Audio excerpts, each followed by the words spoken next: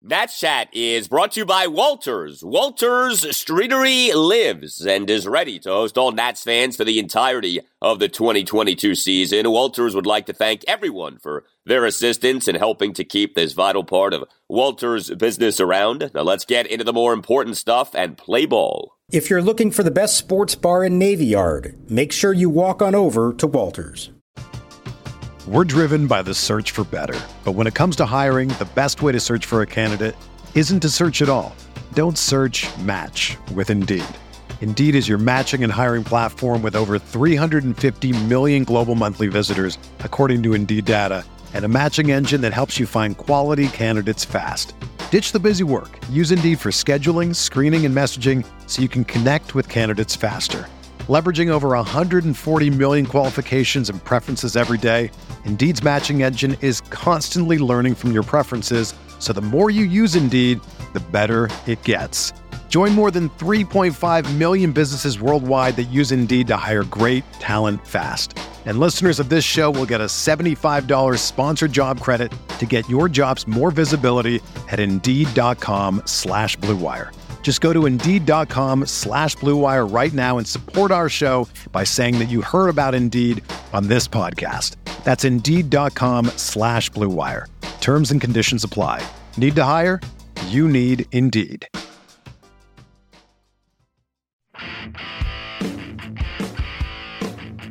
Slings it home, look out, and Lindor's hitting the batting helmet. Down he goes. The helmet goes flying away, and Lindor is face down. And the Mets bench is emptying here. Cishek coming to apologize, and we have a bench clearer. The umpires trying to get in the middle. Coach is trying to hold off their players. It is the fourth Mets player hit in the first two games. Here come the bullpens. Everyone racing in as they try and get calmness to prevail here. And welcome to Nats Chat for Saturday, April 9th, 2022, along with Nats insider Mark Zuckerman of MASNsports.com. I'm Al Galdi, host of the Al Galdi podcast. Nats fell to 0-2 in their 2022 season with a 7-3 loss to the New York Mets at Nationals Park on Friday night in a game that can be remembered via a variety of names. You know, we could call this the power outage game, as the start of the game was delayed due to a field light power outage. This, of course, could be the Max Scherzer game, as Max was back pitching against the Nats for the first time since his time with the Nats. 3 runs in 6 innings, 6 strikeouts. This could be the Steve Cishek game. Cishek, in his Nats debut, throws 2 pitches, gets ejected. Heck, this could be the Apple TV Plus game, as the game was only available on TV via Apple TV Plus, and more than a few people were not happy about that. Mark, you can take your pick on what to call this game, but the game was long, and the game was another rough game for Nats pitching. Well, I mean, I think what's craziest about it, Al, is that you come into the game with what should be an obvious storyline that's going to dominate, and that's Max Scherzer's return to Nationals Park, and he's pitching against one of the guys he was traded for in Josiah Gray. And not to say that didn't live up to it, that Max wasn't pretty good or that there wasn't a lot of drama involved in all of that, but there was so much else, as you just described, that it was only part of the story. And it's pretty hard to upstage Max Scherzer, but this game sort of did with everything else that happened. Some of it was good, some of it was bad, some of it was ugly along the way. The end result is 0-2. And while there are some encouraging signs that we've seen over these first 2 games, it's also pretty clear what this team's challenge is. It's going to be scoring enough runs when you get opportunities, and it's going to be getting enough starting pitching to take the pressure off the bullpen, because once again, you only get 12 outs from your starter, and now you're asking for 5 innings from your bullpen. This is no way to go about living life. This is not going to work in the long run. We want to thank everyone for the very good download numbers that we got for our first post-game pod of the Nats 2022 season. We're with you after every Nationals game. If you would like to sponsor the Nats Chat podcast, you can email the mastermind of the Nats Chat pod, Tim Shovers, at natschatpodcast@gmail.com. That's natschatpodcast@gmail.com. Also, we have a new Nats Chat podcast t-shirt, a red Nats Chat podcast t-shirt that is available on our website for pre-order. That website is natschatpodcast.square.site. That's natschatpodcast.square.site. site. All right, so let's get to the thing that probably did upstage the return of Max Scherzer to Nationals Park, and that was, as Kramer on Seinfeld would say, the incident that took place in that top of the fifth inning. So Josiah Gray pitches. He ends up not doing all that well. We'll get to him in a bit. Steve Cishek is summoned to make his Nats debut, and he throws 2 pitches before getting ejected. Comes into the game in the top of the fifth with a runner on second and no outs. And he throws a pitch up and in to Francisco Lindor, who was squaring up to bunt. The pitch hits Lindor on his face and or batting helmet. Maybe it hit both. It was hard to tell. This was off Nats pitchers having issued 3 hit-by pitches in game 1 of the series. The Mets manager, Buck Showalter, was not happy. Comes onto the field, pretty clearly is cursing at Cishek. Cishek starts mouthing back. The dugouts and bullpens empty. No punches are thrown. But Cishek ends up getting ejected, and initially we're all like, what is that for? There's no way that was intentional. But you served as the pool reporter after the game. You talked to the crew chief, Mark Carlson, and the justification for Cishek being ejected was what? Well, it was not for the pitch. It was for his actions after it, and essentially in Carlson's view and the crew's view. And let's be clear here, they didn't eject him immediately. They huddled up for quite a while before finally making the call on this. They determined that Cishek made the situation worse, that he instigated essentially the bench's clearing from his actions of walking towards Lindor. Now, Cishek himself says he just wanted to make sure Lindor was okay and make it clear that, hey, I didn't do that on purpose. There was no reason in that situation to throw at a guy like that. But he also says he understood how it could come across as though him walking towards the batter in that situation might get the Mets bench, which was already pretty hot, even hotter. Now, the only thing, and I wish in the moment, I was a little surprised by the answer. It's not what I was expecting from Carlson. And I wish I had then followed up with, did they feel that nobody on the Mets side did anything to instigate the bench's clearing? Because Buck Showalter and Joey Cora, their third base coach, who came way down the line and was really upset, I think probably had as much to do with what happened as maybe Cishek's actions. So I wish I had a chance to go back and ask that question. But, I mean, just strange. Look, I get why the Mets are upset. They had 3 guys hit on opening night, including Pete Alonso, also up near the head. Now you see Lindor, one of your stars, have it happen. It's a bad situation. You knew they were upset on Thursday night, but you also have to take the situation into some consideration. There was zero reason for Steve Cishek coming into the game at that point to do anything like that. Lindor is squaring around to bunt very early, and as a pitcher, when you see that, you kind of tend to go up and in. I understand why it happened. It slipped. It's been bad pitching is the reason that the Mets have been hit by so many of them. There's no intent behind it.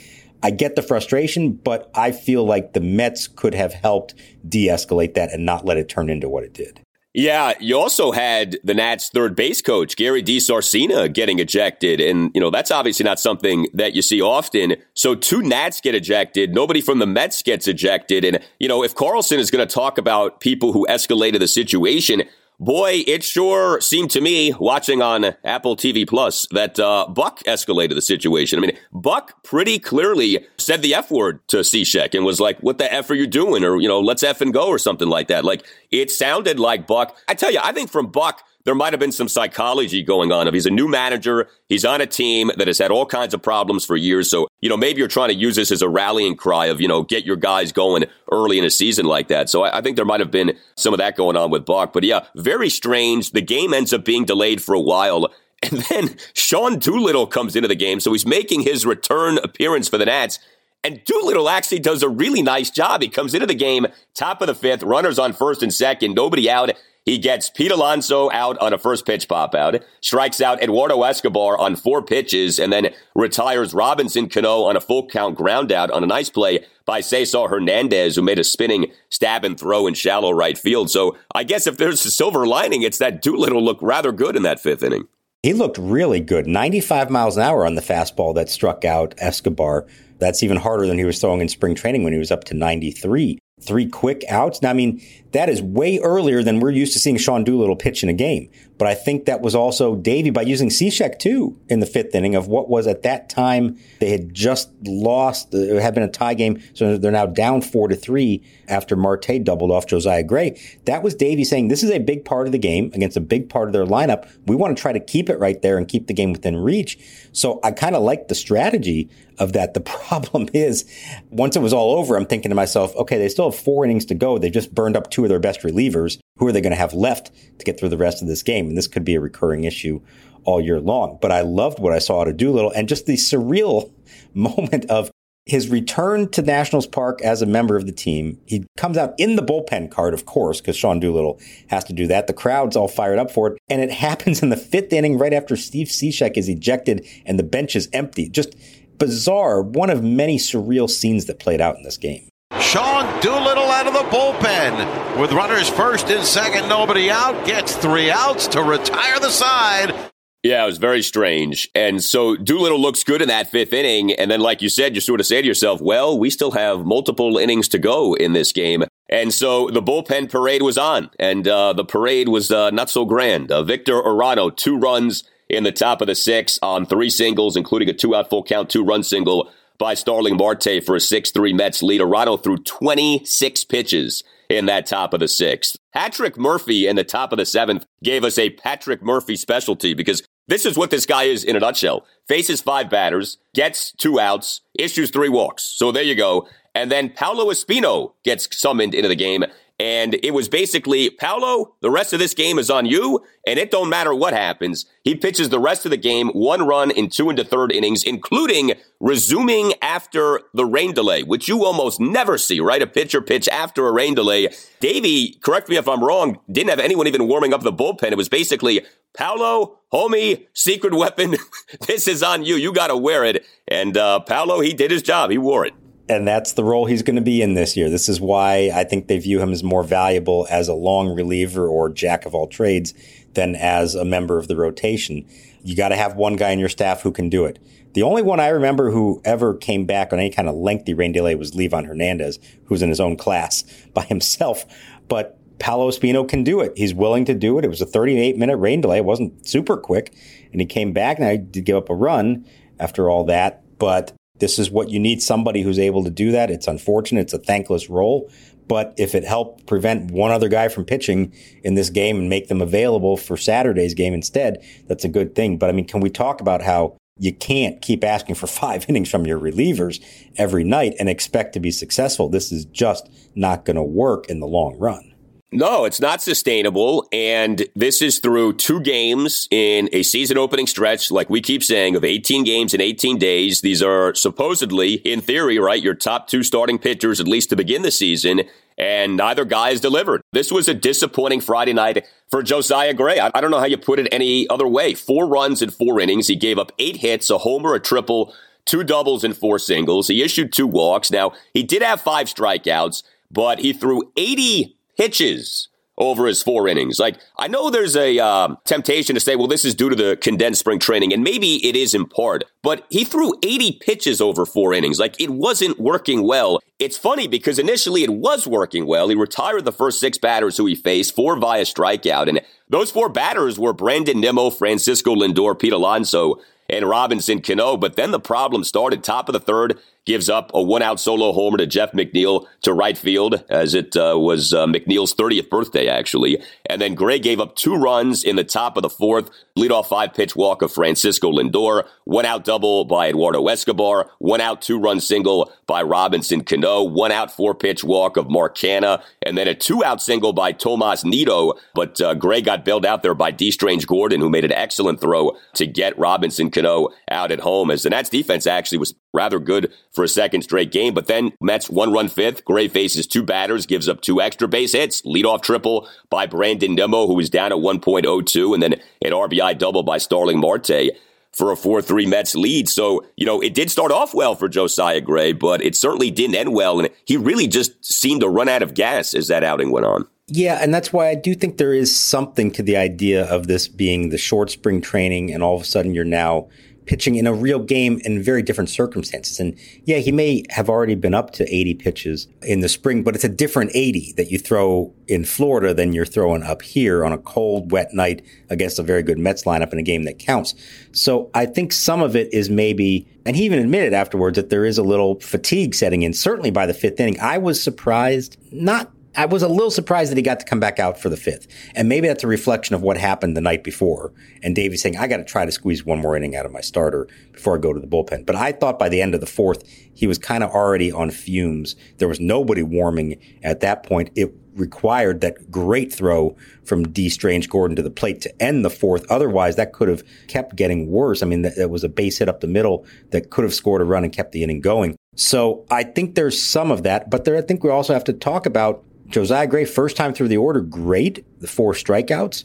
Does he have the stuff? Does he have the ability to change his sequencing and the way he's approaching hitters the second time around and certainly the third time around to still be successful? This is something a young pitcher has to learn how to do. There are going to be some lumps along the way probably. It doesn't help that you have a rookie catcher essentially working with them who's maybe not great at learning the sequencing. I think this is something to watch a lot this year with Keibert Ruiz and Riley Adams behind the plate. And anytime you have a young starter on the mound like Josiah Gray, you can't use it all up the first time through. You got to save something for when you face him again or come up with a different way to attack him to get outs the next time through. Yeah, I mean, when he was good last season, he did go, say, 6 innings into start. So it's not like he's reeked of this inability to last, say, beyond a few innings. But no doubt, that's something that every pitcher needs to get to. So with the pitchers and the condensed spring training, I know it takes time for pitchers to build up their arms, but we know also that these guys do a lot of off-season work on their own. It's not like they come into camp completely out of shape.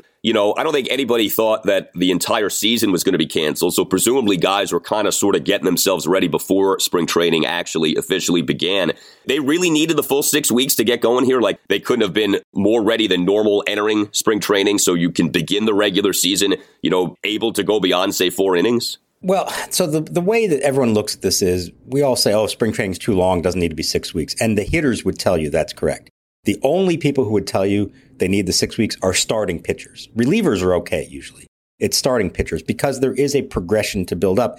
And here's the thing. Yes, you can work out on your own. You can be throwing bullpen sessions. You can even face some live hitters before you ever get to a late started camp like we had here. But there is a difference between that and actual game situations against an opponent in situations where you have to pitch your way out of an inning often, you know, wait on the bench because who knows how long your team's going to be batting until you're back to the mound. There's not really a good way to simulate that. You just kind of have to do it for real. And even in a normal spring, I'd say most starting pitchers, the first or second time they start in April, they're not all the way there yet. Usually there is a little shorter leash on them. And because it's a different intensity when you're pitching in a real game against real hitters with a lot more at stake. And so all of a sudden, yeah, maybe you threw 90 pitches in your last spring training start, but by the time you get to 70 in a regular season game, that's a different kind of 70. And you start to feel it. So I think there is something to that, but I don't want to completely attribute what we saw from Josiah and even Patrick Corbin to that. You know, I think it's a combination of things, but I did feel like all along these first couple weeks off a short spring with a questionable rotation to begin with, that it could be ugly. And we are kind of seeing that here so far. Yeah, and not helping anything was Steve Cishek throwing 2 pitches and getting tossed from the game. We're driven by the search for better. But when it comes to hiring, the best way to search for a candidate isn't to search at all. Don't search, match with Indeed. Indeed is your matching and hiring platform with over 350 million global monthly visitors, according to Indeed data, and a matching engine that helps you find quality candidates fast. Ditch the busy work. Use Indeed for scheduling, screening, and messaging so you can connect with candidates faster. Leveraging over 140 million qualifications and preferences every day, Indeed's matching engine is constantly learning from your preferences, so the more you use Indeed, the better it gets. Join more than 3.5 million businesses worldwide that use Indeed to hire great talent fast. And listeners of this show will get a $75 sponsored job credit to get your jobs more visibility at Indeed.com/Blue Wire. Just go to Indeed.com/Blue Wire right now and support our show by saying that you heard about Indeed on this podcast. That's Indeed.com/Blue Wire. Terms and conditions apply. Need to hire? you need Indeed. Everyone is talking about magnesium. It's all you hear about. But why? What do we know about magnesium? Well, magnesium is the number one mineral that 75% of Americans are deficient in.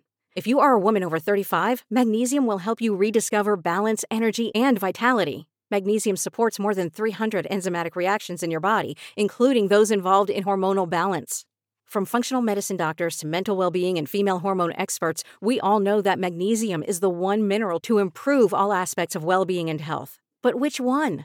Magnesium Breakthrough from Bioptimizers, the trusted choice recommended by leading experts with 7 best-absorbed forms of magnesium to ensure your body receives the support it needs for overall well-being. Go to bioptimizers.com/balance today and use code BALANCE10 for 10% off. Support your journey to wellness at bioptimizers.com/balance.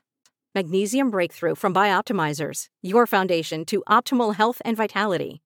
Well, a pitcher who did last for at least a little while on Friday night was the ex-Nat, Max Scherzer. It is so true. The lead did end up getting buried in this game. Max, not surprisingly, got a very nice ovation at Nationals Park. You know, he wasn't dominant, but he certainly was good enough to win. 3 runs in 6 innings, had 6 strikeouts versus 1 walk. He only gave up 3 hits, but one of the hits that he gave up was a very impressive homer by Josh Bell, who had a very good all-around game. Josh Bell, a 2-run home run in the bottom of the 4th inning, a homer to the second deck in right field off Scherzer to tie the game at 3. The homer going a projected 443 feet per StatCast. But like in Game 1 of the season, really not much for the Nats beyond the home run. We on Thursday night had the Juan Soto homer and not much else. We on Friday night had the Josh Bell homer. Did get a couple of singles from Keibert Ruiz, who continues to look good. But otherwise, Nats finished the game with just 5 hits, just 1 walk, 9 strikeouts. You know, not a particularly impressive offensive night for the Nats. No, and the difference between these two games is that the Mets bullpen has been highly effective. The Nationals bullpen has not. I count 7 innings by Mets relievers so far, and the Nationals have scored 1 run off of them. The Nationals bullpen has had to throw 10 total innings, and it hasn't been nearly as efficient. So I think that's part of the issue of what we're seeing here. But, you know, in terms of Max, this was the grinded out Max more than the dominant Max. We've seen this. When he's not 100% healthy, he's got to kind of work his way through it. And there's a few moments along the way. And there was a 3-batter sequence. You want to talk about the heart of the Nats lineup and what they can do. Soto, Cruz, and Bell, the final out of the 3rd inning, and then the first 2 batters of the 4th. Soto hits, I mean, you can't hit a ball in the screws any more than he did. 113 miles an hour off the bat. Just happened to hit it directly at the right fielder for the last out of that inning.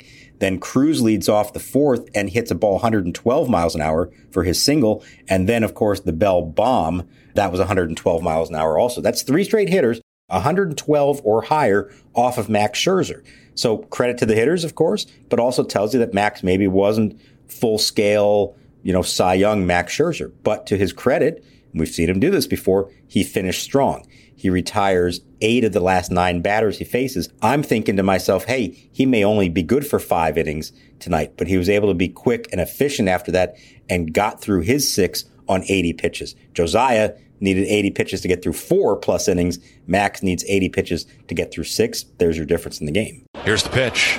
Swinging a line drive toward the second baseman, and McNeil out on the outfield grass with a little leap makes the catch. And that'll do it. So Soto with a leadoff walk erased on double play, and Max Scherzer has finished 6 innings in his Mets debut. Mets lead at 6-3.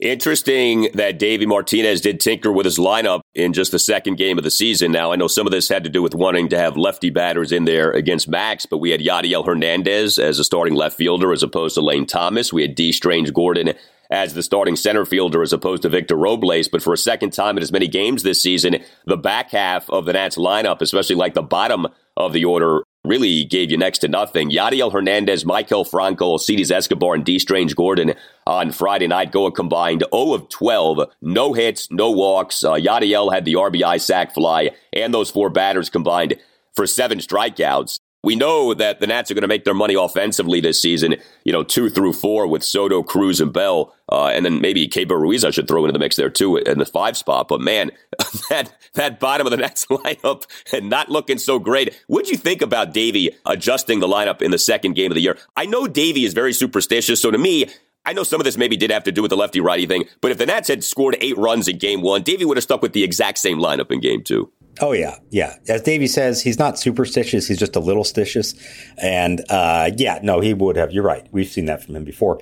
So I think that was interesting. I think there's some of it. It was getting lefties in against Max. So they had 6 lefties in the lineup for this game. So there's some of that. He also tried to say that he really wants to make sure his bench players are not just sitting around cold. You know, they hit a lot in spring training. D. Gordon had a great spring, of course. And if you just leave him on the bench for a week, you know, you may lose that. So the telling thing, and this is going to be something all year long now that there's a DH in the National League, they didn't use one guy off the bench on opening night. They also didn't use anybody off the bench now in game 2. In these kind of games, whoever you're starting is pretty much going to be it unless there's a certain matchup late that you think is better. And so I think he may have to try to find some spot starts for these guys to sort of keep them fresh. And that was the thinking here, that this was maybe the best matchup for them.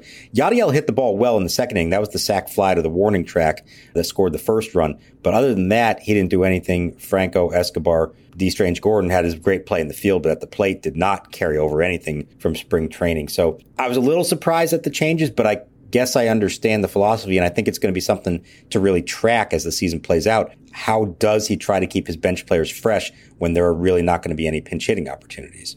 I do want to highlight the Nats defense. I mentioned the D. Strange Gordon outfield assist. The 2-2 to Nito. Swinging a line drive center field. That's going to fall for a base hit. One hop to Strange Gordon. Cano trying to score. Strange Gordon's throw on the fly is there in plenty of time. And Cano is out on the tag by Ruiz. D. Strange Gordon from center field on the fly. Guns him down. Mentioned the nice play that Cesar Hernandez made in shallow right field. How about the Josh Bell play in this game to begin the top of the third? He chases down like an excuse me single by Mark Canha. I don't even know if that was a check swing single. That was like less than a check swing. The ball goes down the right field line into foul territory. Bell makes this sliding pickup of the baseball, fires the baseball to Alcides Escobar at second base where Canha is tagged out. The one-strike pitch from Gray. Check swing, roller, first base side, over the bag and fair. Bell racing after it down the line. Canha's trying for 2. Bell the throw on, couple of bounces. The tag. He is out at second. Escobar gets the tag down. What a play by Josh Bell. We saw Josh Bell motor. We saw some athleticism from Josh Bell. That was an impressive play. And the Nats defense, which we all remember was surprisingly good first half of last season, through 2 games this season has been impressive. It's been outstanding, and maybe even surprisingly so, given who some of the names are we're talking about here. That was a fantastic play by Josh Bell, like you said, all that stuff.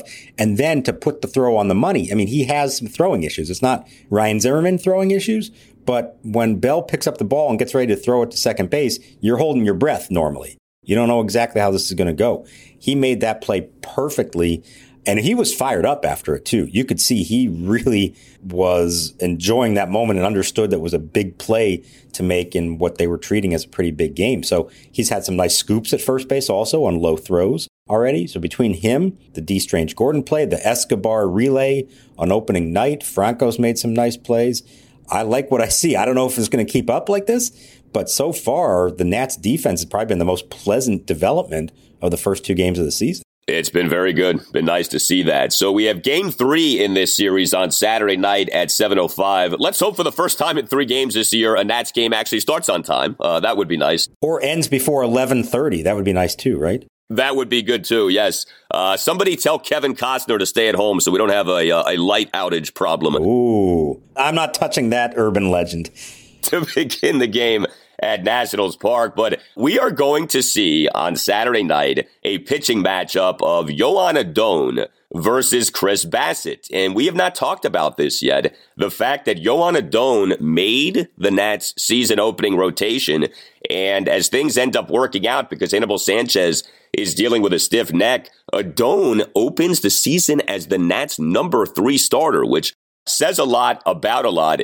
It was so interesting how Davey Martinez this past Monday afternoon, after Adon's exhibition start in the Nats' next to last exhibition game, basically publicly lobbied for Adon to make the season opening rotation. You don't see Davey do that often. I don't know if he already knew that Adon was making it or if Davey was trying to communicate something to Mike Rizzo, but Davey said basically point blank, I'd like Yoan Adon to make the season opening rotation.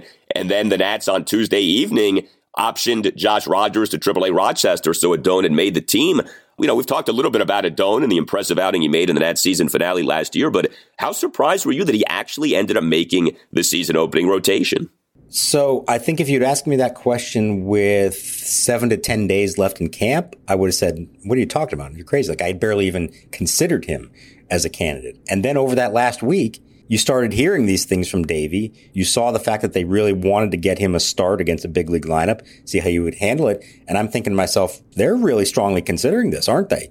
Certainly they were in the end. And like, if we had said at the outset, which of their rookie pitchers is more likely to make the opening day rotation, Cade Cavalli or Yoan Adon, we would have thought Cavalli in a heartbeat, that he would have wowed them in spring training and made it. And instead, it's the kid who quietly has really stepped up, at least internally in the eyes of this organization.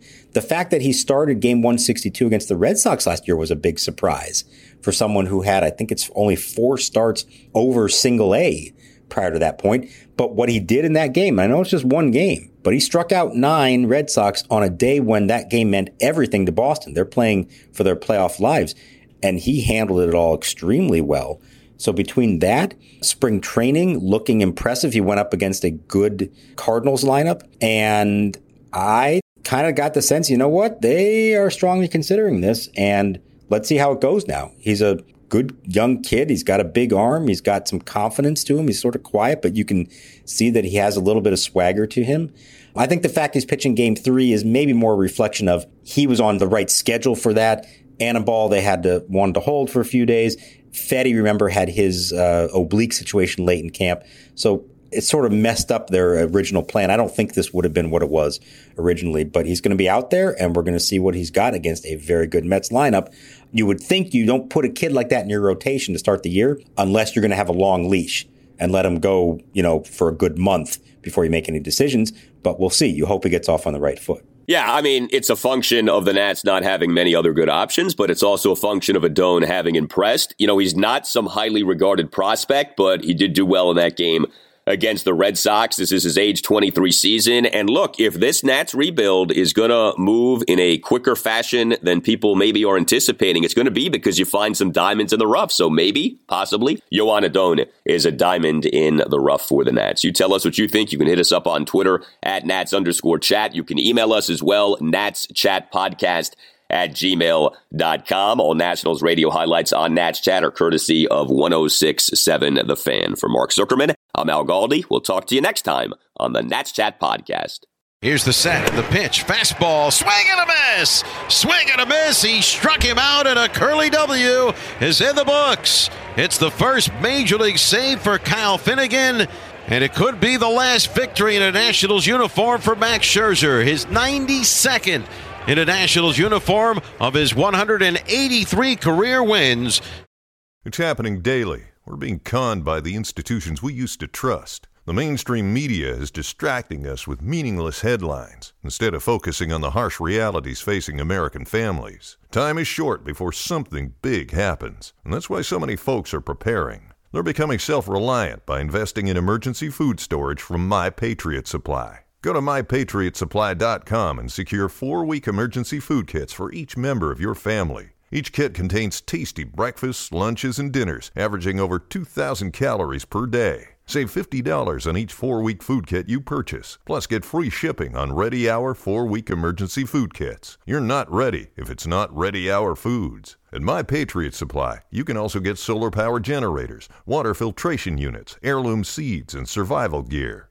Order by 3 p.m. and your unmarked boxes ship the same day. Shop MyPatriotSupply.com today.